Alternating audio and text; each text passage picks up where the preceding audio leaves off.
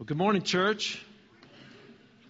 Always good to get together, and it is a holiday weekend. I know people are out and about traveling, vacationing. They're at the lake. They're at ball tournaments. They're everywhere, and we pray for them for safety, and we pray that everybody has a safe holiday the next couple of days, whether you're working or not, enjoying the fireworks, barbecuing, whatever it may be. Be safe, and make sure you praise God for the freedom that He has given us in our nation. Amen. I'm going to, before we get going into the message here, and I know we're dismissing grades 3 to 4 to their class, I'm going to ask a special family to come up because this is their last Sunday at True North. And so, Steve and Mindy and kids, would you guys come on up, please? I'm going to ask Pastor Landon and Alexi can join. Dave, our staff, our elders, would you please all come forward? And we'll just, why don't you come on up here? Just come off the side here. We want to pray for you as this is your last Sunday and your move to Tennessee becomes final. And it was 10 years ago when we planted this church in January, and you were part of that plant. So this has been your home church for 10 years. And now that we have a building and moved in, we're kicking you out. So Steve was excited about that. He shared with me. He's like, man, we finally got a building and we're leaving. And it's like, well, hey, it happened to Moses. It happens to the best of us. So, but seriously, we are so thankful for your family and what you've done being a part of this church and how you have ministered to so many in the youth and the children and with the women and men in this church. And so, we lose not God, I can't look at you. So they're just so handsome. Beautiful family. So, praise God. Amen. Knowing you guys for such a long time and been such a blessing through the thick and thin, ups and downs in lives, the emotions of what it means to be a part as friends and family as a church. But we know this: you're in good hands. You are going with God, and He is taking you to a new journey in life, and He's going to bless you all. We know that. But as a church, we want to pray that upon you. So I'm going to ask if you guys would step behind, just put hands on the Wilman, on the Cheney family, and as we pray for Steve and Mindy, that you are just such godly parents, continue to lead in the life of Aiden and Wynn, that you're just blessed, and you have new friends and a new church home. And that things go well with your job and your ministry that you will soon partake in down there. So let's just pray for you guys. Heavenly Father, I thank you so much for Steve and Mindy, for Aiden and Wynn, for what you have done in their life and they continue to do in their life. And God, like our family, they're not perfect. They make mistakes just like we make mistakes. But the impact that they have been making in this church for 10 years and in this community for more than that has been a blessing. For all the relationships they have in the school and at work and the church and the community, we thank you for those relationships. We know they're not coming to an end, they're just going to change. But God, we pray for a blessing upon their family as they start a new journey in Tennessee with a new church family, a new work situation, and with their family. They're surrounded with their own personal family there, so they're not alone. But God, more importantly, you're with them, so we know they're not alone. So God, lift them up, encourage them. May they have an incredible journey moving forward. We thank you, Lord, for their lives. In thy name we pray. Amen. Bless you guys. Love you guys. Make sure you give this family big hugs as they go out today. They could use it. We could all use it. Amen. Very thankful for different people that come along in our lives. And there's times we just need to stop and say thank you. This was one of those moments. It seems like at Thanksgiving, that's a good time to be thankful, right? Every day is a good day to be thankful. For the good that comes along in life, the bad, the challenges, the trials, the tests, the joys. We have much to be thankful for. One morning, a woman, she was a known atheist. She stepped out of her front door, and she's looking out on the hillside, out in the country, and she was taken back by the beautiful morning it was. The inlet that she was living on just sparkled, and the air was fresh and crisp. The sky was as blue as she'd ever seen it, and a distant mountain off to her left. She just looked at it, and she just was so overwhelmed. She paused, and then she shouted with all the joy in the world. She said, thank you for this wonderful morning. Remember, she's an atheist. And a neighbor just so happened to be walking by down that little country road. And she said, who are you talking to? And she saw the woman's enthusiasm, and the woman sort of thought about it for a while, and she paused. She couldn't come up with an answer. Here she was exclaiming joy for the beauty of what she'd seen and very thankful. Thank you. But who was she thanking? She didn't know. We know, don't we? I believe that we are created to respond in thanksgiving. I believe when God created us, He created us with an inner being that says, give thanks. See what I've done. Look at my creation. Look at my handiwork. Give thanks. Give thanks to me. So we give thanks to God, right? To the one whom this woman had no idea who she should give thanks to.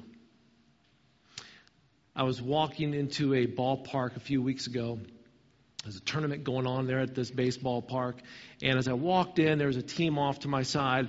They'd just finished their game. This was probably 12, 13-year-olds, maybe 14-year-olds. And they just got done finished. And the parents, very gracious, very generous, brought in a bunch of boxes of pizza. They must have had another game they're going to play right afterwards, so they didn't even leave the dugout.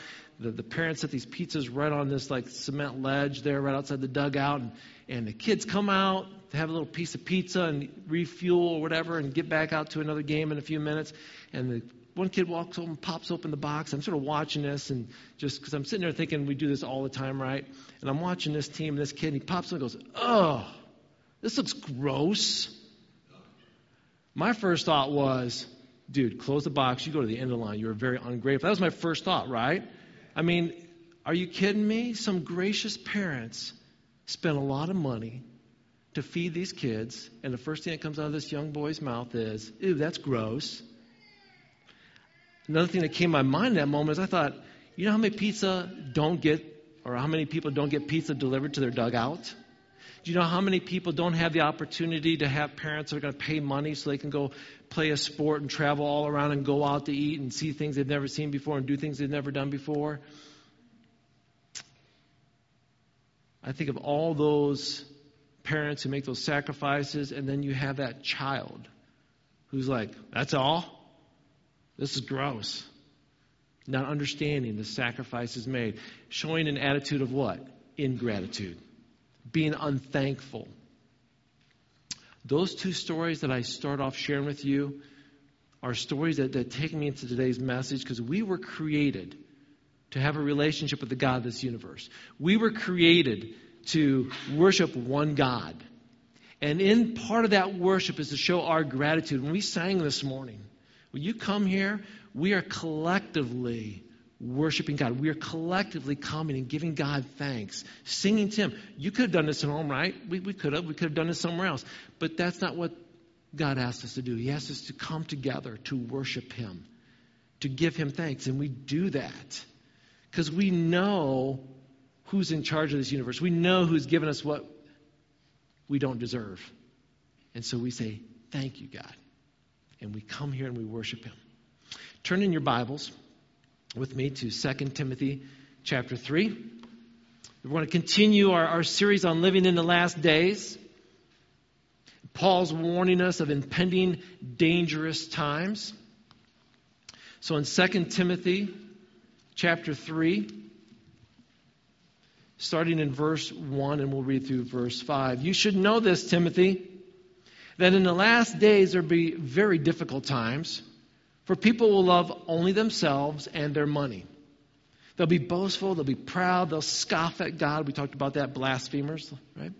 They'll be disobedient to their parents. They'll be ungrateful. They'll consider nothing sacred.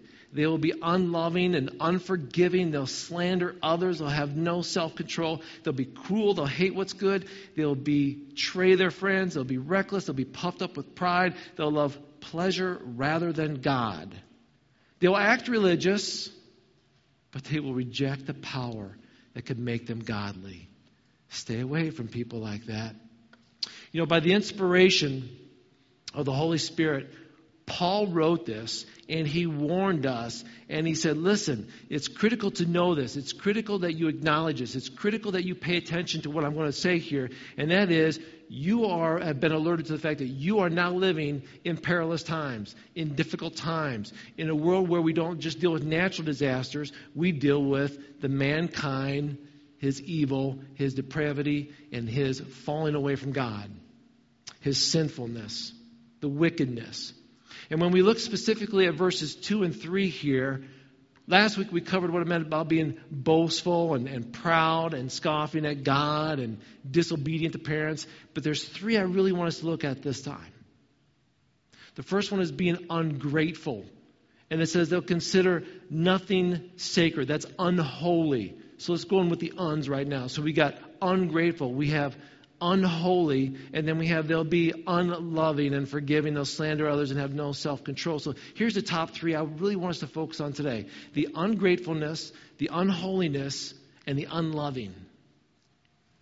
These 3 words that we're going to look at today, I want you to understand again, because when we draw into God's Word, it isn't one of those, hey, look out, look out, look out. And then for us Christians, we do what? Oh, I'm glad I'm not that way. Or how do I respond to this? What do I do? We'll talk about that. But let's start with the first one. The word ungrateful or unthankful. That's pretty self-explanatory, right? Sort of how I start off sharing those 2 stories. But it's actually a picture of somebody who previously, they had a thankful heart. They really did. They started out, they had this thankful heart, but then they became unthankful. They became unappreciative. They no longer focus on the blessings that they have in their lives, but now they're focused on what they don't have. So this person here that's being described as somebody that's like, man, look at what I have. I'm so thankful. I'm so blessed. And all of a sudden the focus changes to, man, I don't have that though. And I'm not able to do this. All of a sudden the focus changes. They become unthankful, unappreciative. It's sort of like when we get into the holiday season, which is my favorite, October, November, December. I just love those months, okay?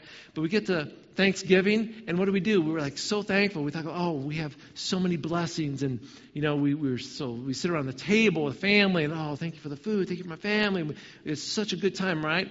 We go in that attitude of thankfulness, but then we move into Christmas, which is that joyful giving, but there's also a sense of, what do I get?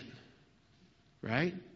What do we do as parents? Hey, why don't you write down on a list what you want for Christmas? We almost put that, you're going to get something, you deserve something.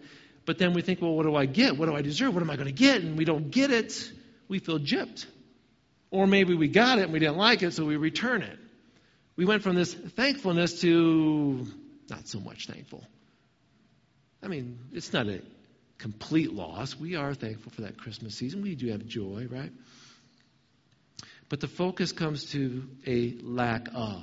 This specific word here that's being used for ungrateful, for unthankful, is used one other time in the New Testament. Again, I love it how when Paul's writing here, he's like, I want to use this word again. It's only been used, once, maybe. It was with Jesus. So he goes back to a time that Jesus was teaching. This is found in Luke chapter 6, verses 35 and 36. Jesus is teaching his disciples about how do I get along with people that are not easy to get along with. My enemies, people who maybe don't like me, I don't like them, and Jesus is having this little chit-chat with his disciples and say, listen, I know you don't like them, but let me talk to you about what it means to love your enemies. And this is where we find this verse. In verse 35, it says, love your enemies. Do good to them. Wow, Jesus, that's tough. And he keeps on, right? Lend to them without expecting anything to be repaid. Here, you can have this. I'm not expecting anything in return. Oh. Then your reward from heaven will be very great, and you'll be truly acting as children of the Most High. For he is kind to those who are unthankful and wicked. You must be compassionate, just as your Father is compassionate. Jesus said, you know the way God treats people? You know how he treats those who are unthankful and wicked? He treats them with love. You must be compassionate the same way. And it's incredible here that Jesus takes unthankful and wicked and just puts them right together. Oh yeah, by the way, if you're unthankful, you rank right up there with the wicked. Ow. He's letting us know that when we have an attitude of being ingratitude, of unthankfulness, of not being thankful for the things that's been given to us, when we have that kind of attitude, guess what? It's a sinful attitude. It's a sinful attitude. It's evil in the sight of God. So we have to ask ourselves this question. Are we thankful for what we have? Are we thankful, or do we always want more? Ask yourself that question. Every now and then that you're reading God's Word, you got to pause and stop and say, am I this way? Am I thankful? Or do I always want more? Do we appreciate what we have, or do we want the next size up, the next bigger thing, the newer thing? And why is that? Church, be careful in playing the comparison game. I don't know if you've ever played it before, but I'm going to say we play it every day. Okay? The result is typically when you compare yourself to somebody else, you typically lose. You will typically lose. Unless you're feeling really bad about yourself, then you find somebody who's even worse off than you, then you compare yourself. It's like, okay, now I feel better. Right? Don't play the comparison game. Let me give you an example. As much as I like to pick on social media, I'll pick on it again, okay? Because when you go on social media and you look at things, I'm going to say especially Facebook, be careful that you don't compare. When you get on there, if you want to get on there, that's fine. But when you get on there, don't get on there and start comparing your life to everybody else's. Because what do people put on Facebook? They put their best, right? Hey, look what I got. Look what I accomplished. Look where we went on vacation. Look at what's going on in our life. People don't look how horrible I'm looking today, right? Wake up, selfie in the bed. This is what I woke up to. You can now too. People don't do that, right?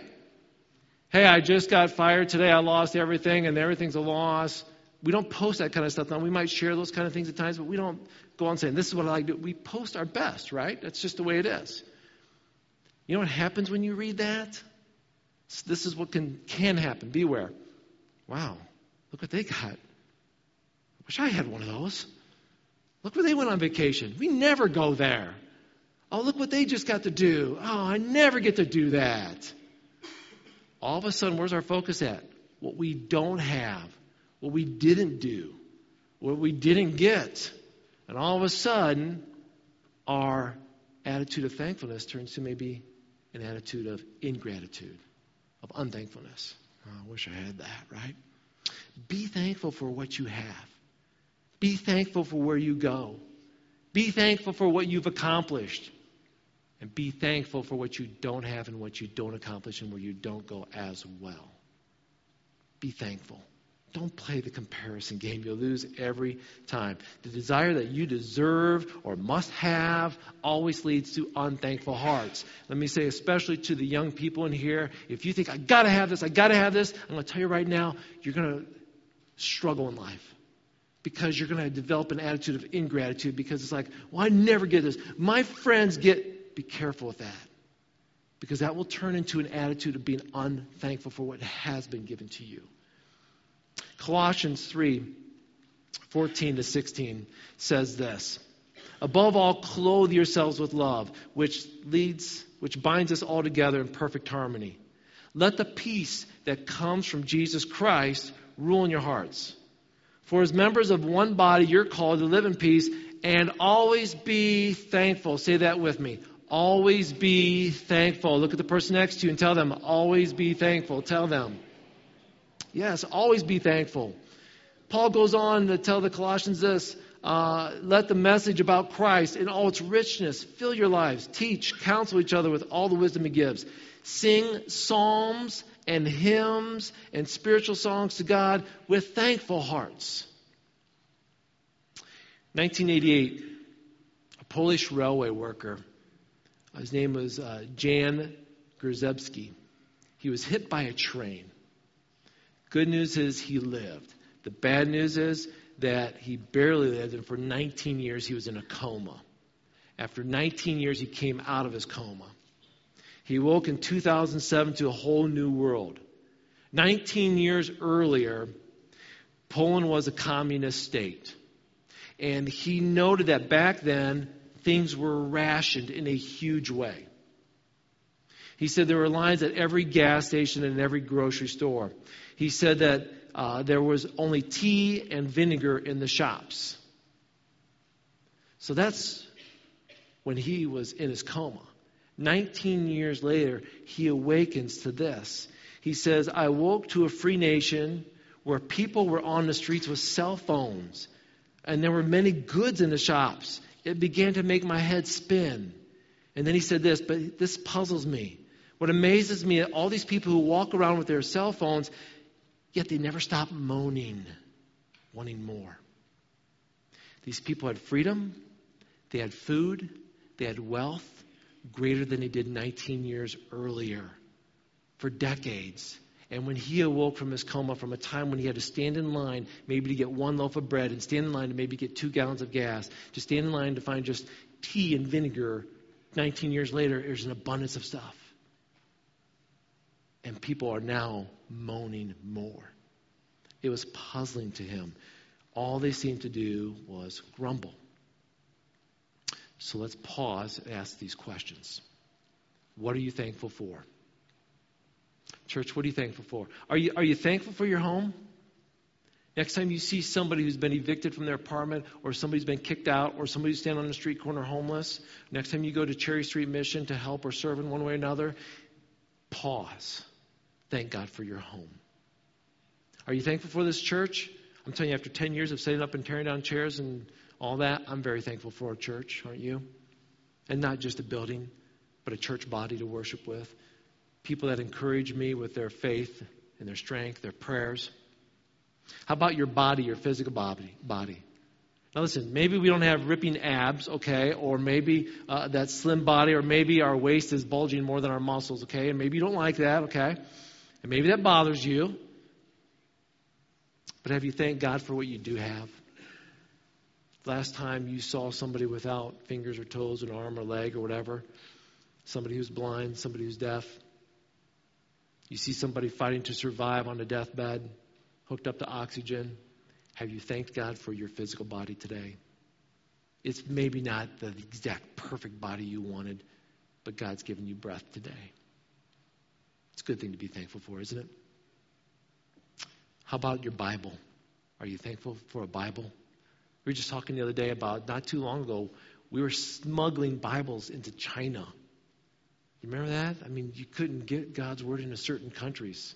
You had to smuggle it in there. People have to memorize. And there's still some places today where people have to memorize Scripture and hide it so that they don't get caught and put in prison. Aren't you thankful that we have access to the Bible that we can read every day and find encouragement and truth? Are you thankful for your family? Oh, we none of us in here have the perfect family. Again, we post it on Facebook, right? But we're not perfect, are we?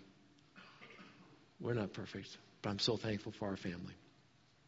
Psalm 105:1. Let me read these scriptures to you.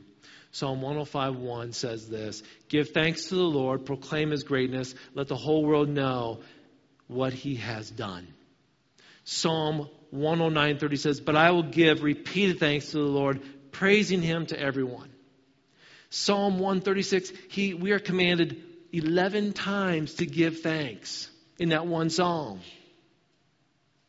Give thanks to the Lord. Give thanks to the Lord. Give thanks to the Lord. Give thanks to the Lord. Give thanks to the Lord. Say it with me. Give thanks to the Lord. Give thanks to the Lord. Give thanks to the Lord. 3 more times. Give thanks to the Lord. Give thanks to the Lord. Give thanks to the Lord. 11 times the psalmist is saying, give thanks to the Lord, give thanks to the Lord, give thanks to the Lord. And it's like, I wonder what he's trying to tell us. You ever come along with Scripture? I wonder what God wants me to do. Hello? Psalm 136, I think it's pretty clear, right? See, when we refuse to give thanks to God, when we say, I really don't need to be thankful, Paul describes mankind as becoming dark and confused. When we say, I'm done giving thanks, or I'm really not thankful right now, guess what happens? There's a darkness, there's a confusion that comes upon mankind. Referring back to 2 Timothy chapter 3, verses 2 to 3, according to Paul, he says, when you're boasting, when you're proud, when you're blaspheming and scoffing God, when you're doing things your way and you're disobeying your parents, you know what happens? You become ungrateful. You become unthankful. And you know what the next thing is that happens? You become unholy. It ties right in. One leads to the other. When we stop expressing a heart of gratitude towards God, guess what happens? We become very unholy. Attitudes begin to materialize. And these attitudes are soon followed by blatant, unholy behavior. As soon as you see somebody becoming very unthankful, not too long, you're going to start seeing a bunch of other bad decisions being made. Paul wrote in Romans chapter 1, verses 20, 22. Turn there with me, would you please? The book of Romans, Matthew, Mark, Luke, John, Acts, and then Romans. Romans chapter 1. Romans chapter 1, I'm going to start in verse 20. Romans chapter 1, verse 20. Listen very carefully to this. It says, "For ever since the world was created, people have seen the earth and the sky." So think about this. From the beginning of time, people wake up, they walk outside, they see the earth, they see the sky, they see the moon, the stars, the sun, they see the trees, they see mountains, they see rivers, they see the ocean. They've seen the earth and the sky. Through everything God made, they can clearly see His invisible qualities. By looking at creation, we can see God's eternal power. We can see His divine nature. So we have no excuse for not knowing God. So somebody walks outside, like that lady who walked outside. Woo, this is incredible, right? Thank you for this beautiful, beautiful scenery, right? Woo, who's she thanking? There's nobody else to thank but God, the creator of that. Paul tells us there's no excuse for not knowing God. But look at verse 21. Yes, they knew God, but they wouldn't worship Him as God or even what? Give Him thanks. And they began to think of foolish ideas of what God was like. As a result, their minds became dark and confused. When you start beginning to be ungrateful and unthankful, you are basically turning your nose to God. And when that happens, darkness, confusion, unholiness steps right in. It's obvious there's a God. His divine power and nature are evident. And Paul links worship and thankfulness right together. It seems that in just a few short decades, our society has evolved, right? From sanctioning open prayer in public schools to outlawing God altogether in public places. And instead of acknowledging God as the supreme creator, society doesn't really want to recognize God at all anymore. And when the recognition of God is removed, guess what happens? Everything evil steps in its place. As soon as we remove God, something's got to fill the void. You take God out, guess what comes in? Darkness, evil, right? It takes root and it spreads. And if a society recognizes God, and if a society has a high moral code, that's good. But when God is removed, man immediately begins to slide downward into sin and corruption. Church, listen to me. Unthankfulness leads to unholiness. And in this verse, the word used for unholiness, which in some translations you might say consider nothing sacred, it describes a person who was once ruled again by holiness. Just like the thankful person, they were once thankful, they're no longer thankful. This person was once holy, they're no longer holy so much. They used to revere that which was holy and sacred and pure and sanctioned by God. They used to do that, but they became contaminated by the unholy, by the unsacred, by the impure. They made the choice to embrace attitudes and actions that are basically opposite of God. And God warns us throughout Scripture to be aware of the pull of the world and the impurities of the world and its lure that takes us away from holiness. Paul once wrote in a letter to his friends at the Corinthian church, as he was just sort of discussing this with them about falling away to cultural temptations. He said this, "Don't you realize that sin's like a little yeast that spreads to the whole batch of dough? Get rid of the old yeast by removing the wicked person from among you. Then you'll be like a fresh batch of dough made without yeast. That's what you really are." Now, some of us are going, why is he talking about baking bread and sinful people? Right? But the leaven mentioned isn't merely yeast, but the pinch of dough that was left over from some previous batch, as in the making of like a sourdough bread. And that's how bread was commonly leavened in the ancient world. They took just a little bit out of the old, and they put a pinch of that back into the new to cause the dough to rise up and to puff up. In this way, the work of the yeast was supposed to illustrate how sin worked in our life. You take a little bit of sin and you put it in a person and it puffs up and it blows up.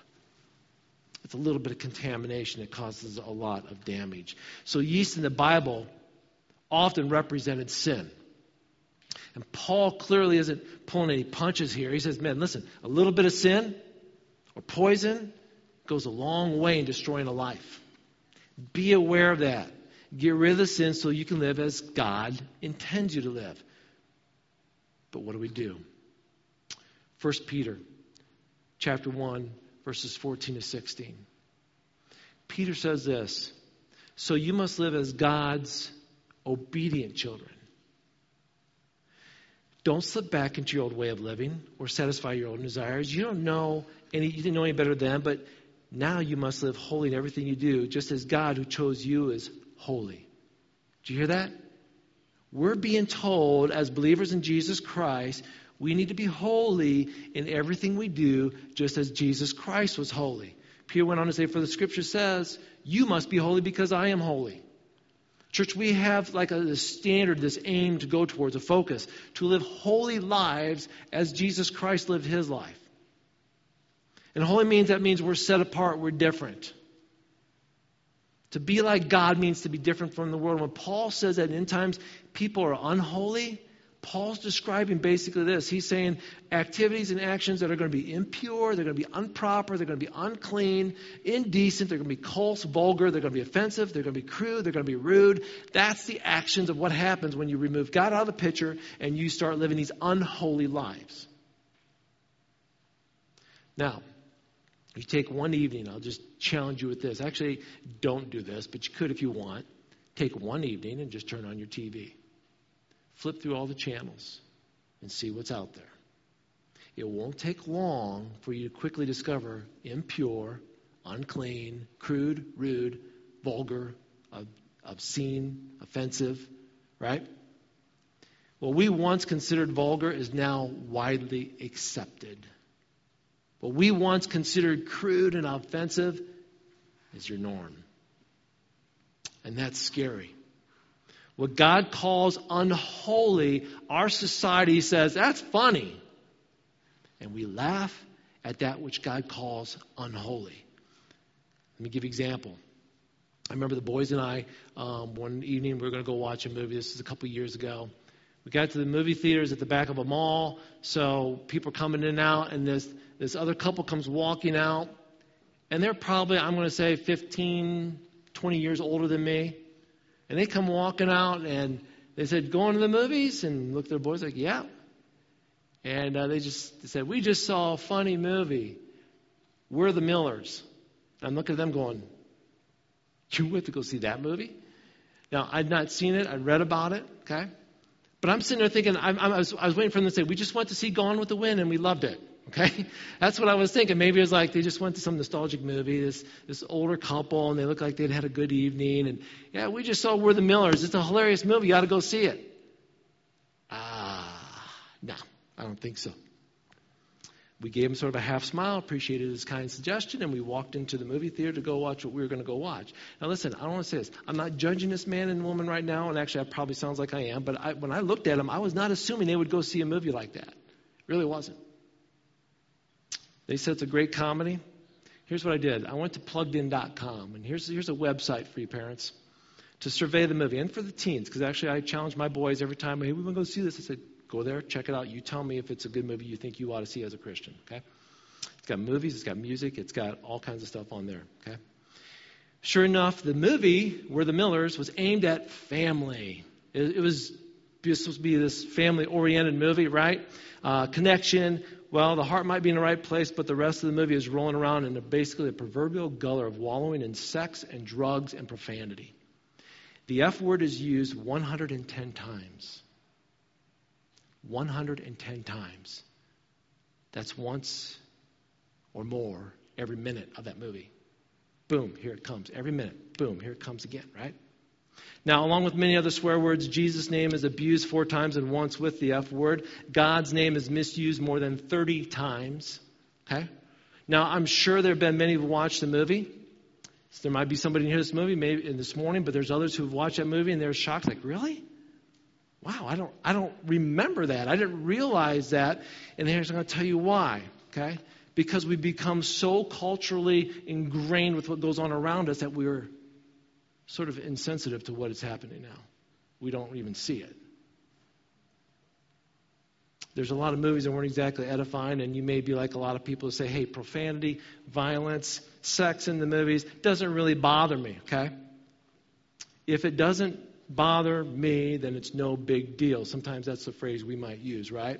But let me tell you something. If you're a Christian, if I'm a Christian, don't you think we should have some kind of boundary somewhere? A way to discern what pleases God, what moves us closer to God instead of moving us away from God? I mean, can we really endure an onslaught of profanity and not get wounded? Now, I don't want to sound like I'm being legalistic here in this, okay? So bear with me, but think about this. What if I got up here and preached a sermon this morning and I dropped the F-bomb 110 times in my sermon? Would that bother you? Good. I actually saw some heads nod. Good. And it wasn't a, what? Okay, it was a, yeah, it would. Thank you. That was like an affirmation, too. Somebody got whiplash over there. I was like, yes. Okay. 50 times, is that okay? 20? I'm going to guess if I did it just once, you'd be severely offended, right? And I'm going to guess if I dropped it that many times, attendance would drop, and I would probably drop too, right? Okay? But here's the thing. If we think that's unacceptable, then why do we find it acceptable to go pay money to go watch people act that way and say those things? We've got to ask these tough questions. If it's not okay for me to say certain things, or you to say certain things, or make particular jokes or reference in church, then why is it okay outside the church wall? This is just a building. We, the people, are the church. We have God's Holy Spirit within us. It's not like we entertain ourselves and we separate these things out.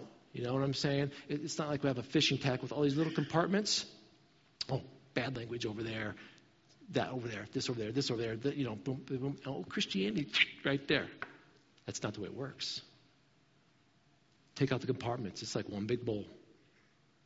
And everything's getting mixed together in there.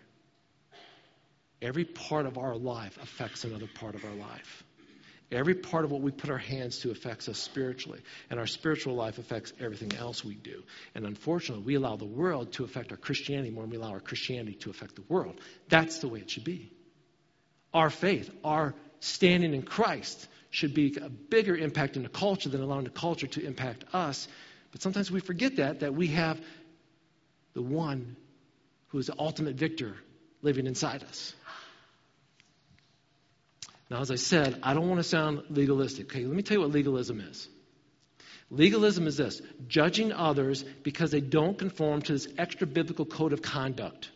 Okay? Because here's the thing. We know what God's word says, but sometimes in our lives we have maybe a little extra biblical code.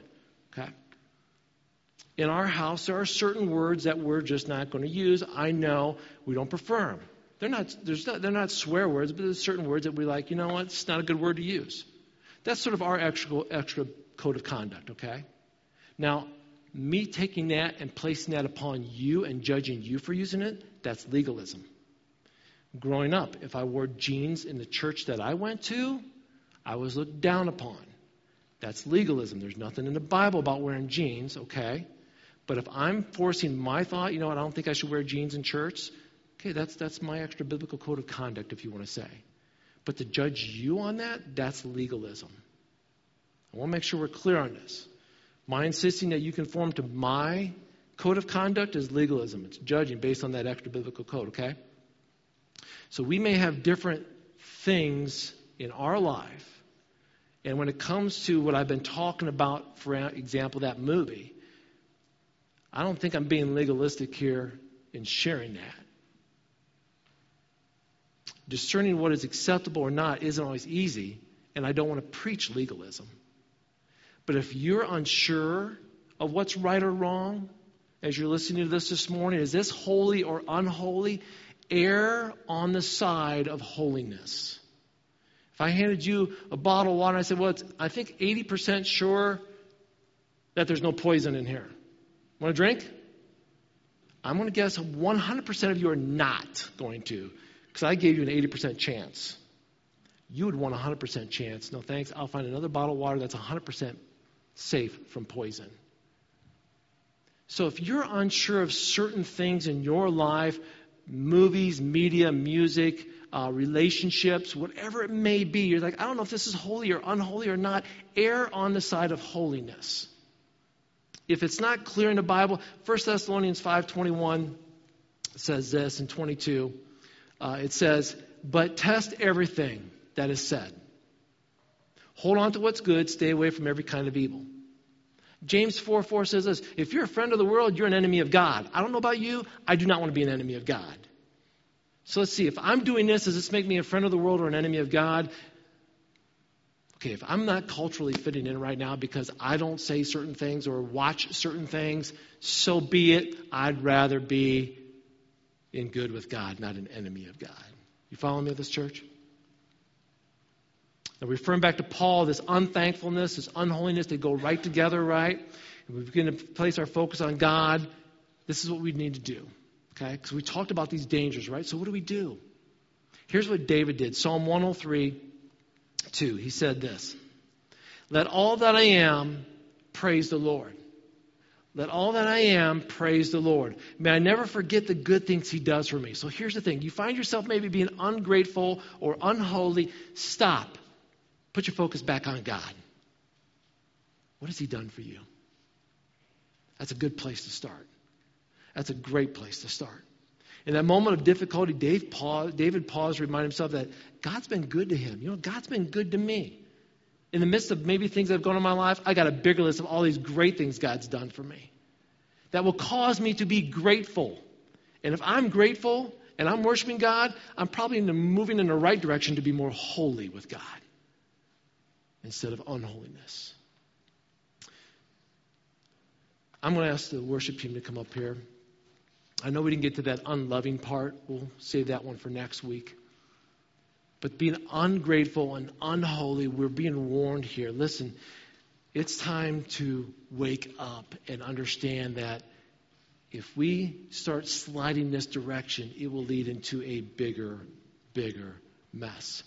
Romans chapter 12, verses 1 and 2 says this. So here's what I want you to do. And I'm going to read this from a different translation. It's the Message. But listen very carefully. Paul says, so here's what I want you to do. God helping you. Take your everyday, ordinary life. Everybody follow me on this, what Paul's saying? You're sleeping. You're eating. You're going to work. You're walking around life. Your Monday to Friday work. Your Saturday to work. Your Sunday. Place it before God as an offering. God, I'm giving you today to you. I'm giving you my Sunday. I'm giving you my Monday. Embrace what God does for you is the best thing you can do for him. What has God done for me? Thank you, God. Embrace that.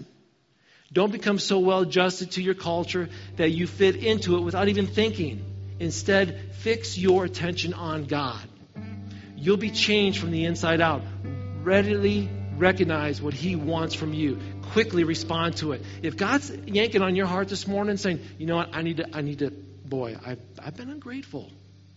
I've been given some things. I've not told those people thanks. I've not thanked my parents. I've not thanked my kids. I've not thanked my spouse. I've not thanked my friends. I need to be more thankful. If God's tugging on you, act on it. If you got things going on in your life right now that you steadily decline down this path of unholiness, and God's saying, clean it up. Act on it. We just sang the song, I surrender all. Did you surrender that? If not, surrender to him. Paul goes on to say, after fix your attention to God, he says, you'll be changed from the inside out. Readily recognize what he wants from you. Quickly respond to it. Unlike the culture around you, always dragging you down to the level of immaturity, God brings the best out of you. Develops well-informed maturity in you. Unthankfulness, unholiness. Let it not be in us, church. Thankfulness, holiness. Let that be us, church. Do not let this culture drag you down. Let God raise you up. Would you please stand? Let's pray. Heavenly Father, what an awesome God you are. You are so holy. so mighty, so incredible. We have so much to be thankful for, and sometimes we forget and we become very self-centered, and maybe we just become ungracious and an attitude of ingratitude. We forget to be thankful. And God, we know that when that happens, we start making some bad choices that leads to unholiness. God, you've called us to be holy. Different from the world. We might have somebody walk up to say, this is a great movie. Well, it might be a great movie for you, but not for me, because you see, I know that would harm my faith. It would cause me to be unholy. And my goal, my striving is to be holy as God is holy. We're a church. We're set apart. No excuses. Nothing to be ashamed of. God, we want to worship you this morning, a holy God that you are. Fill us with your love. Fill us with your passion as we worship you. In thy name we pray. Amen.